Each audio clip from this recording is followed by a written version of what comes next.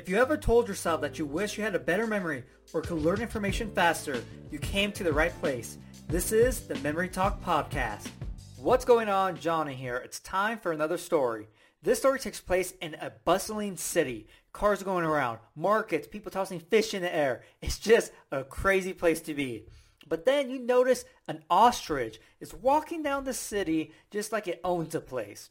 But there's something off about this ostrich. This ostrich has one antenna, okay? On the top of its head, boom, has an antenna. You're like, what is going on here? This is like the weirdest thing ever. But then you see this ostrich try to pickpocket a sun, okay? Not like someone's sun, the sun in the sky. And so the sun is going around buying some food so it could take back up to space. But this ostrich with the antenna is trying to pickpocket it. But the sun notices like, hey, what are you doing?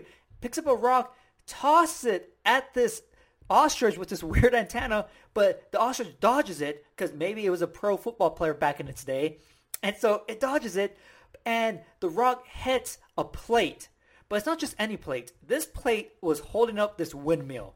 And so it hits the plate crashes and breaks, and this windmill starts rolling down the city, breaking all these buildings. People are running, cars are honking. It's just total chaos. And you're standing there just shocked. So there we go. That's the story. Now, what this represents is a country and a capital and the population of the specific capital, okay? So we're at this city. It's a great place because it's a capital, right? Capitals are in a big city. So we're in the city and we see this ostrich, okay? Ostrich, Austria. So that's the country, Austria. Then this ostrich has an antenna. Antenna, Vienna. Okay, so there we go. And then that's the city, that's the capital of Austria. But then the ostrich tries to pickpocket a sun. Sun is one. Now it picks up a rock. For me, a rock is like a dot, okay? So 1 point, and the rock tosses it at the ostrich. Ostrich dodge, hits a plate, 8, okay? 1.8, and then the plate crashes and this big windmill breaks and starts rolling down the city. Windmill. Million. 1.8 million people. So there's 1.8 million people in the capital of Vienna. Okay?